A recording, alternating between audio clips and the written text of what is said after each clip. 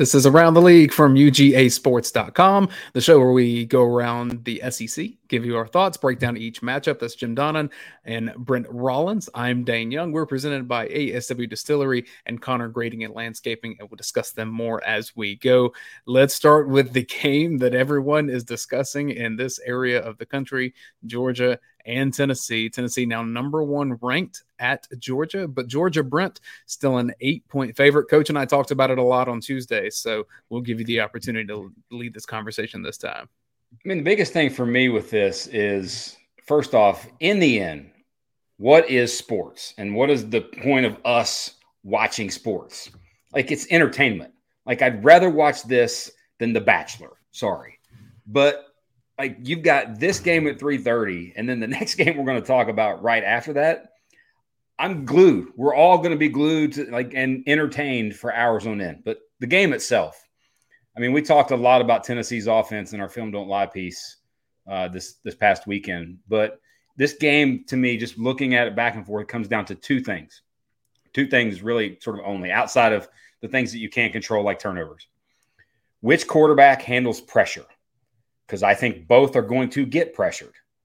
And I think one handles it a lot better than the other. And then two, can Georgia avoid what Tennessee's done to everyone, which is the first quarter 20-0, 17-3, all that. And it's not so much from can Georgia come back for that? 100%. It's what do we know of the offensive coordinator when those things happen and they get down and it's sort of out of schedule for them, get very straight drop back heavy. And I think as long as it's like last year against Tennessee, it was 10-7 at the end of the first quarter. As long as it's in that sort of 3-point tie game at the end of the first quarter, I think it's going to be, an absolute just instant classic whale of a game. Coach may be frozen here for a moment with the internet deal. Here's my thing, Brent. I'm going to look at it and say, not only because I agree with you on those two things, I think that there's two players that are pivotal for Georgia here, and they're both true freshmen, Michael Williams and Malachi Starks. If those two guys play well, then Georgia's going to be just fine. Those guys do not play well. I can see Tennessee having its way. Now, when I say those two guys, that means that their teammates around them create situations for them to make those plays. But then when they're in individual one-on-ones, can they win them from there? I mean, you think about we getting ready to write a piece for the website, but you talk about two true freshmen and their importance, and just youth kind of everywhere in a way. Like Brock Bowers, one of the best players in the country, still a sophomore. Like some of the other guys within Georgia's team, very young, sort of on the whole. When compare that to Tennessee, 30 players on Tennessee's roster have played over 200 snaps. Only one of them has been in college less than 3 years. They are a veteran team and guys who have played a lot of football. And I know what was it? Eric Ainge was tweeting about Sanford not necessarily being at home field of advantage. But I will say the experience factor will help Tennessee in this game. But the pressure thing for me is with the QBs. That's the biggest deal because neither has really been pressured. Both are sort of lower end in all of the Power 5 and really all of college FBS in terms of getting pressure. But I think when you look at just how they've handled it, Stetson Bennett has handled pressure a lot better than Hendon Hooker. Hendon Hooker's passing grade when he's pressure right now is 36.1. And I think if you're Georgia, you have to create pressure in some way. Last year they blitzed like 51% of the snaps. I think you're going to see you're going to see them play kind of how they played the game a year ago, I think. Earlier in the week, Coach Don and I did an interview with Reese Davis, and he reminded us these are two quarterbacks that are 25 years old. Like this is two guys that are playing football at just they've played a long time. They're adults. Mm-hmm. Coach Donnan, how much of a difference does that make when you have a 25-year-old as your quarterback? Well, they've been down the pipe. They've had a lot of practice opportunities. They've had a lot of pressure situations. I think more so for Stetson. He's been in more big games than Hooker just because of the way Georgia's won compared to Tennessee. But Hooker's certainly having an unbelievable year. But you got to get him off his spot. You can't just let him sit back there and pat the ball because you can't cover these guys all day. But the one thing that I would say is Georgia's offense certainly got the challenge to keep up with them a little bit, but also just maintain this kind of philosophy that you've had all year. Accentuate your defense by playing good field position, taking care of the ball, making a lot of first downs, and hopefully 19 is going to get plenty of looks, and you're going to get the ball in him and make some big plays. But I like our team 1 through 44 better than I do Tennessee's 1 through 44. They got some good players, but they haven't had near the recruiting background that we've had. So if you're on a special teams play that you got a chance to change the game around, you got to do it. Hopefully Tennessee will drop some passes. We'll get some tip balls, and but the home crowd's going to be huge. Very much. Move on to the nightcap game, and like you said, Brent, I'm just as excited about this one. Number 6 Alabama at number 10 LSU. If you were looking for a narrative in the rankings that I thought was most interesting, there's all the chatter at the top. LSU being at number 10 is fascinating for how the committee views LSU and the opportunity in front of them. Go ahead. Especially when you look at them compared to like the AP and the coaches poll. Like that's the biggest probably the biggest difference in all those was them. 7:00 Eastern time, 6:00 Central on ESPN. Coach, Alabama, 13.5-point favorite in Baton Rouge. Well, they've had a tremendous record against LSU over the years, particularly at night. They've just had the number of LSU, regardless of who the coach has been, going back to even Shula, all those guys, Stallings. They just won so many games there at night. But, they got a new sheriff in town, and Kelly, he's really got those guys to believe in them. Their quarterback all of a sudden just gives their offense instant credibility because he can make the chains keep moving with his ability to scramble. And now all of a sudden he's starting to throw the ball very effectively.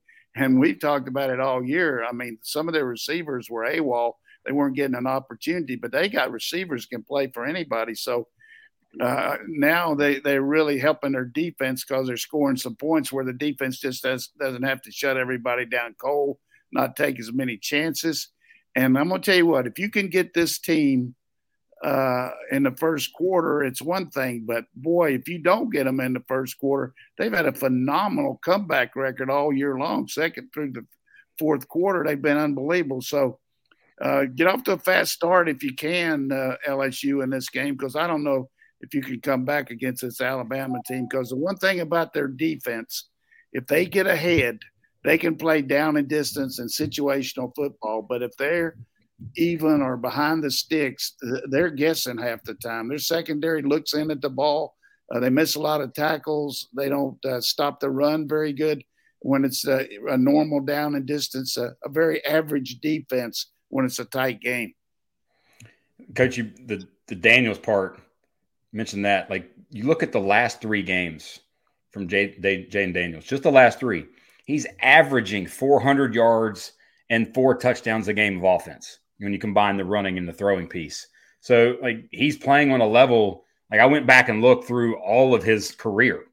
There's no 3-game stretch. There's some statistically, but not necessarily also the grading part from the PFF perspective. And since his freshman year. And he's playing, again, a whole other level. And when you have a talent like that, because he's obviously uber talented, it transforms your team, and it's done that with LSU. But then, like you talked about with the rankings, it's almost like, hey, you realize they got beat by Florida State in the opener. That still happened, just like Georgia beating Oregon in the opener. But anyway, I do think it's going to be a very good game. It's going to be a end of the fourth quarter kind of game that Bryce Young makes a play for Bama that they eventually sort of take care of business. Hey, there is a player on LSU. Tennessee went to overtime with a team that lost to Georgia Tech. So I don't know what the committee's looking at on strength of schedule, but they do look at the fact that they beat LSU at LSU and they beat Alabama. And Kentucky, whatever you look at it. But getting back to Alabama, if you look at Nick Saban, notoriously has had trouble with the mobile quarterbacks. All of us do as coaches. It's hard to defend them. But you go back to Johnny Manziel and and Deshaun Watson, all these guys. That's what you're getting with Daniels. You're getting a guy that you can't play man under against him. If you break the line of scrimmage, it's over with. He's going to see the same thing next week with Dart, with that Ole Miss. I mean, these next 2 weeks are going to be defining moments for the Hall of Fame coach, a guy that's the best of all time. Hey, he could end up with 3 losses here in the next 2 weeks. I mean, when you look at he's already got one. I would say it's going to be hard for him to win both of those games on the road, but particularly the fact that their defense is having a hard time against a team that can run and pass. By the time November comes, I really love seeing how freshmen, they're no longer really freshmen in the sense of inexperience. Like they've played a lot of football in college by that point. Guy everyone needs to know from LSU, Harold Perkins, linebacker. He is and will be one of the best players in the country in terms of athleticism. He's still learning some things. He is still young, but my God, I don't know if there's anyone in the conference like this guy. Yeah, he's playing great. And, Ojalaji's brother playing unbelievable too. I wish he was at Georgia right now, particularly with Nolan Smith out. Yeah, BJ Ojolari's having a great season for them. Hey, if you're taking down your Halloween decorations right now, it's a really good time to look around as you're surveying your yard and saying, what do I need to do before springtime comes? Or what do I need to do before perhaps Christmas decorations need to go up? And that's where you need to call our folks over at Connor Grading and Landscaping. Mike Connor has been a supporter of the Around the League podcast from UGAsports.com since we started doing it. And he's a big, they just love college football. They love Georgia fans. So call them for your grading, your landscaping, and just for some ideas that you can do, maybe some patio pavers or a fire pit, if that's your thing for some cold weather. Connor Grading and Landscaping can hook you up for that. ConnorGrading.com is where you find them. Just go through and scroll through some of the photos that they have on their website of some of the previous work that they've done. I think you'll find some great ideas that can probably work for your yard and make it where you're the envy of the neighborhood for a home tailgate or for any kind of decorations you want to do for the holiday season. We really do thank our friends over at Connor Grading and Landscaping so much that I need to pop their logo on our screen right here. There we go. I've done some production work. Next game we're going to talk about here, and I just think this is pivotal in terms of directions of programs. Florida at Texas A&M, a noon kickoff Eastern time. That's 11 local time in College Station. This game not getting any buzz, Coach, but when you start to think of narratives heading forward, both of these teams need this, and Texas A&M's a 3.5-point favorite. Yeah, when the game was over the other night, I would have thought that Texas A&M won the way they were marveling about their quarterback play and the fact that this guy got over 300 yards and all that. The bottom line, they got their ass beat. So, and I think maybe 5th straight loss or ever how many they've lost in a row. I can't keep up with them. But you talk about this is time to see what they got because the Gators – give them a chance with their defense. I mean, Gator defense is really struggling. But at the same time, Richardson really impressed me 3rd and 4th quarter the other day. They had a bad start against Georgia, but boy, what an athlete and what a rocket arm he's got and all the things that he brings to the table. But A&M's got better players right now. They got a heck of a head start on Billy Napier. But if A&M loses this game, I don't know what's going to happen, but it doesn't look good for them down the stretch here. I mean, they feel good about their offense finally, but I don't know if they got enough to hold back the Gators or not. Highest quarterback passing grade of the season from Connor Wegman, the freshman, and then most points since 31 that they scored against Sam Houston State in the opener for A&M. So some positive things, even though you obviously have lost 4 in a row. But I think, Coach, what you said about Anthony Richardson was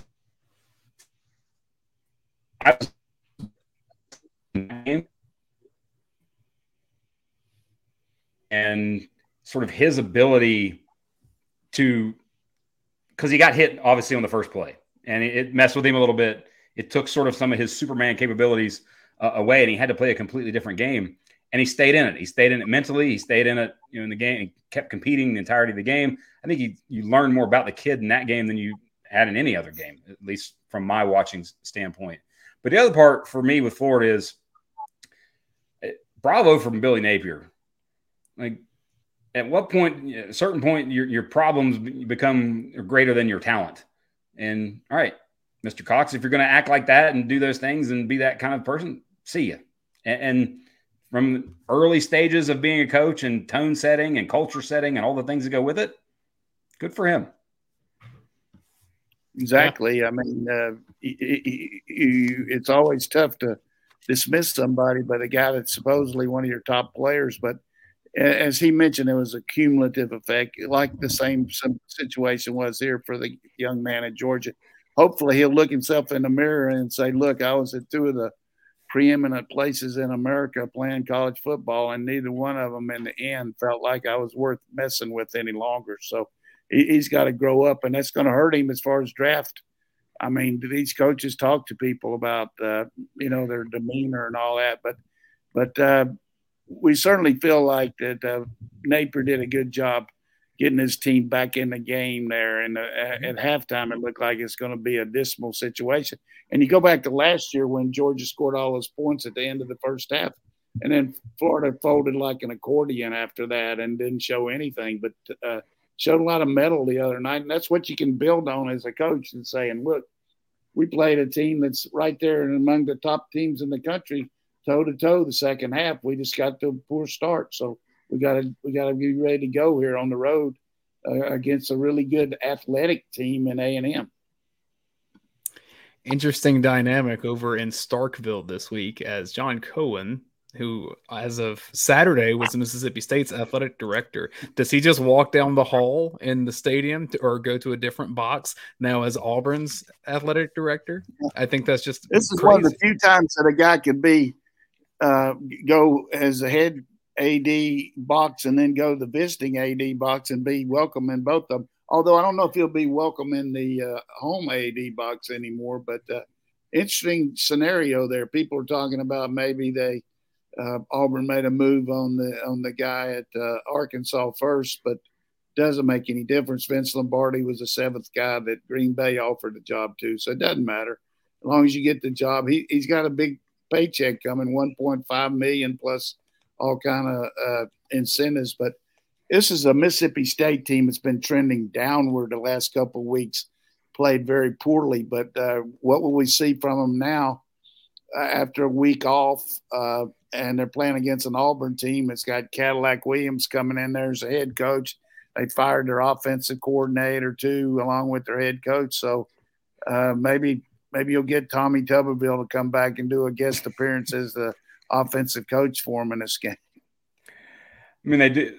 If you're Mississippi State, like, you do have 3 straight home games before you finish up before the Egg Bowl. But the Auburn coaching situation is always sort of interesting one. It comes with a lot of banter and social media fun and things like that. But I think if you're Auburn, I don't see how you go and get somebody. All right, let's go get this guy who's already coached in 2 places, or this guy who's been a head coach of a solid team or something like that. I think you need to be fun and go do something different and go get somebody young. And to me, I know who would be on my radar. Garrett Riley at TCU. Like, that guy's offense is going to be fun. He's going to recruit athletes because of his offense. That's maybe somebody that I would look at if I were Auburn. You want to know the name good choice. The name that came to my mind, Coach, do you think old Gundy at Oklahoma State would take some overtures for some SEC money? Hey, Gundy will talk to anybody, but he'll stay where he is. I mean, he's flirted with a lot of people, but never even made the move. But after last week, I don't know if you want to talk to him. Whatever he told that team before the Kansas State game, he needs to forget it, because that was a real butt kicking. I mean, I've never seen a team ranked 9th in the country get beat 48-0. That's pretty bad. But Mike Gundy's a heck of a coach. He's been at Oklahoma State forever as a player and as a coach, and he'd certainly be a good head coach. But I think when you look at the Auburn situation, you've got to get somebody that understands the recruiting dynamic in the SEC, understands what it's like to compete against Nick Saban and Kirby Smart on a daily basis. That's what they did at Florida because they brought in Billy Napier, who had a background in the SEC. It's hard to come from Boise State and understand what the demands are recruiting wise. I mean, these coaches are on the phone or texting or 24/7 year round, and I don't think you're doing that at Boise. Mississippi State, by the way, a 13-point favorite in that game. That's a 7:30 kickoff on ESPN2. At noon on the SEC Network, Kentucky's a 1.5-point road favorite at Missouri. And Brent, this is a Missouri team that just kind of hangs around in some games and finally had it work in their favor this time. Like, where did this come from, right? I mean, obviously they've played well defensively. And that's the hallmark of their team right now. Since the loss to Kansas State, Georgia's 26 points are the most that's been scored against Missouri. So you've got that. And you've got now 2 of your next 3 at home. Can you get now to bowl eligibility and be 500 in the league? Like, that was something we didn't think about at all early in the season. So kudos to Coach Drink for sort of now who you're beating, but still you're riding the ship and actually getting victories. And from Kentucky's standpoint, just awful plan to me and usage of personnel against Tennessee. And, they did some okay things, but it was especially offensively, just run pass. Like you're not going to, there was no sort of diversification, no movement of the QB.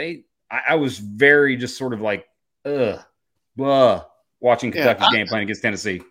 It looked to me like Kentucky, obviously they probably drove down there on buses, and it's obvious they went on separate buses because the offensive bus had no clue what the defense had to do to stop Tennessee because they were playing the game like, it was going to be 10-7.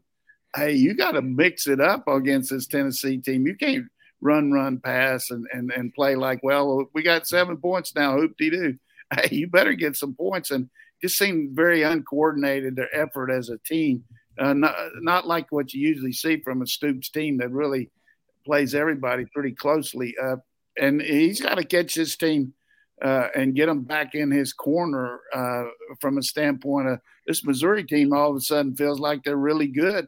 And they're finding an identity because the defense is seeing the offense get some success. And they were on the brink of maybe, Drinkowitz getting his calling card, but maybe – they got a couple wins down the stretch here, go to the bowl game, and they got to play Arkansas. Certainly that's going to be a big game, for both teams. But, they could get Kentucky. I mean, they could get them there and they're talking about having a sellout, which that would be for Mizzou, would be unbelievable. Some of those players wouldn't know how to play with as a sellout crowd. I mean, they haven't sold one out in a long time.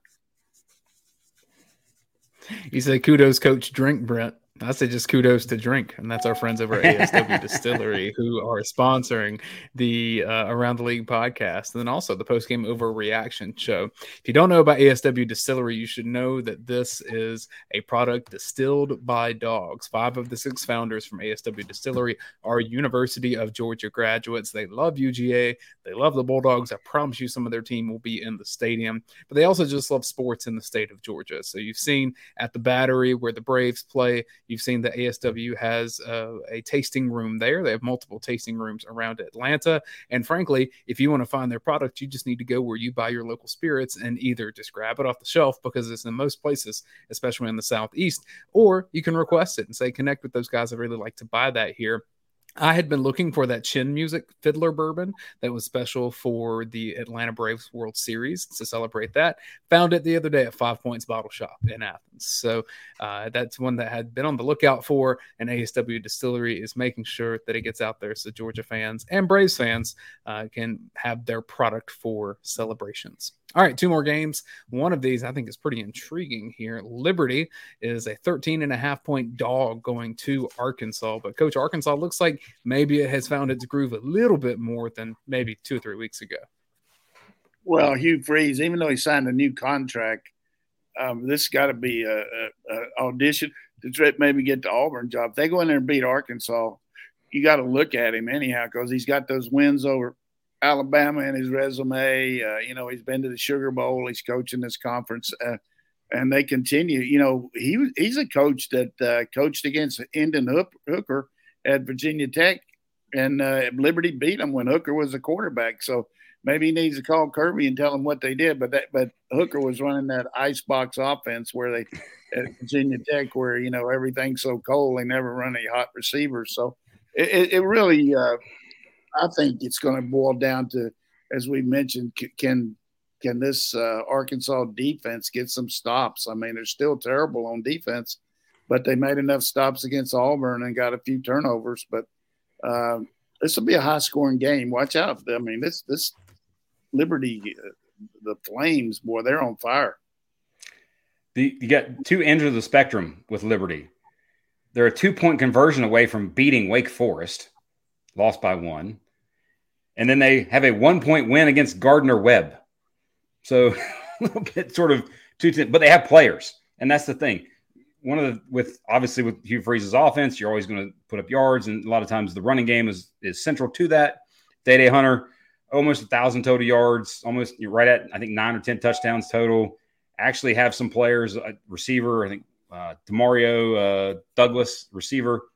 Like they actually have players. They don't have Malik Willis, obviously, who's struggling with the Titans a little bit in his opening start. But I think this is going to be a very interesting game because, I mean, then they went and curb stomped BYU, much like Arkansas did. But for the Hogs, you've got 3 of 4 at home, and then Mizzou to end of the season. And you've got, some gauntlet games in there with LSU and Ole Miss, I think, still to come in the next few weeks. But can you get some momentum playing at home? If not, you're going to be probably right at 500 or slightly under or slightly better, maybe 7-6 at best. KJ Jefferson's still a player for them. 12 now. They can't play but 12 now, 7-6. You're the smart guy with a master's degree. You're the doc, 7-6 is 13. Bowl game. Okay. Speaking of bowl games, they could be 7-6. You're right. If South Carolina, I'm just an old dumb coach on there with these guys with master's degrees and doctors, but I do think that everybody's playing for bowl. Just like you got a situation with South Carolina here. All of a sudden, they thought they were on, and we picked that last week. We said Missouri can go in there and get after them because they're going to be thinking about going to a bowl and all that, and worried about beating Florida and all of a sudden now they got to beat Vanderbilt and Florida, one of them, to get to a bowl. And Vanderbilt, to me, off an open date, who knows what'll happen. Well, South Carolina is a 7-point favorite on the road, Brent. As Coach says, if South Carolina wins, bowl eligible, 7:30, SEC Network in Nashville. I think. Hey, night game in Nash Vegas, baby. Kind of home game. No, that's going to be a packed house for Nash Vegas. Yeah, everybody be glued to their TV. Nobody watching LSU and Alabama. I mean, hey, this is we're calling it here. Vanderbilt gets its first SEC win since October 2019. Home victory. Streak's over. Fighting Clark Lees. Get it done. Hey, I can see that happening. I'm not going to say 100%, but I think this is their best chance for a conference win. Oh, Beamer ball would be in trouble there. Really, really, really, really, really trouble for South Carolina. I could see it, but I still think South Carolina is going to pull out that game. What a week in the conference we're going to have, guys. And we'll have, I think the whole month of November is essentially going to be something like this. Well, exactly. And one thing that's interesting now with Tennessee being where they are is for the past however many years, I mean, outside of Florida having one good season under Mullen, like it's been Georgia and then Now with Tennessee there, if Napier gets things rolling at Florida and you have some balance in the conference and then you get Oklahoma and Texas as well, like I think that's much, much better for the conference as a whole when it's not just one team on one side and then maybe one or two on the other. It's a little bit it could be anything. I mean, LSU controls its own destiny. They can go win out. If Ole Miss is sitting there cheering like crazy for Bama this week, because then they would control their own destiny. So it's way more fun when more teams are good.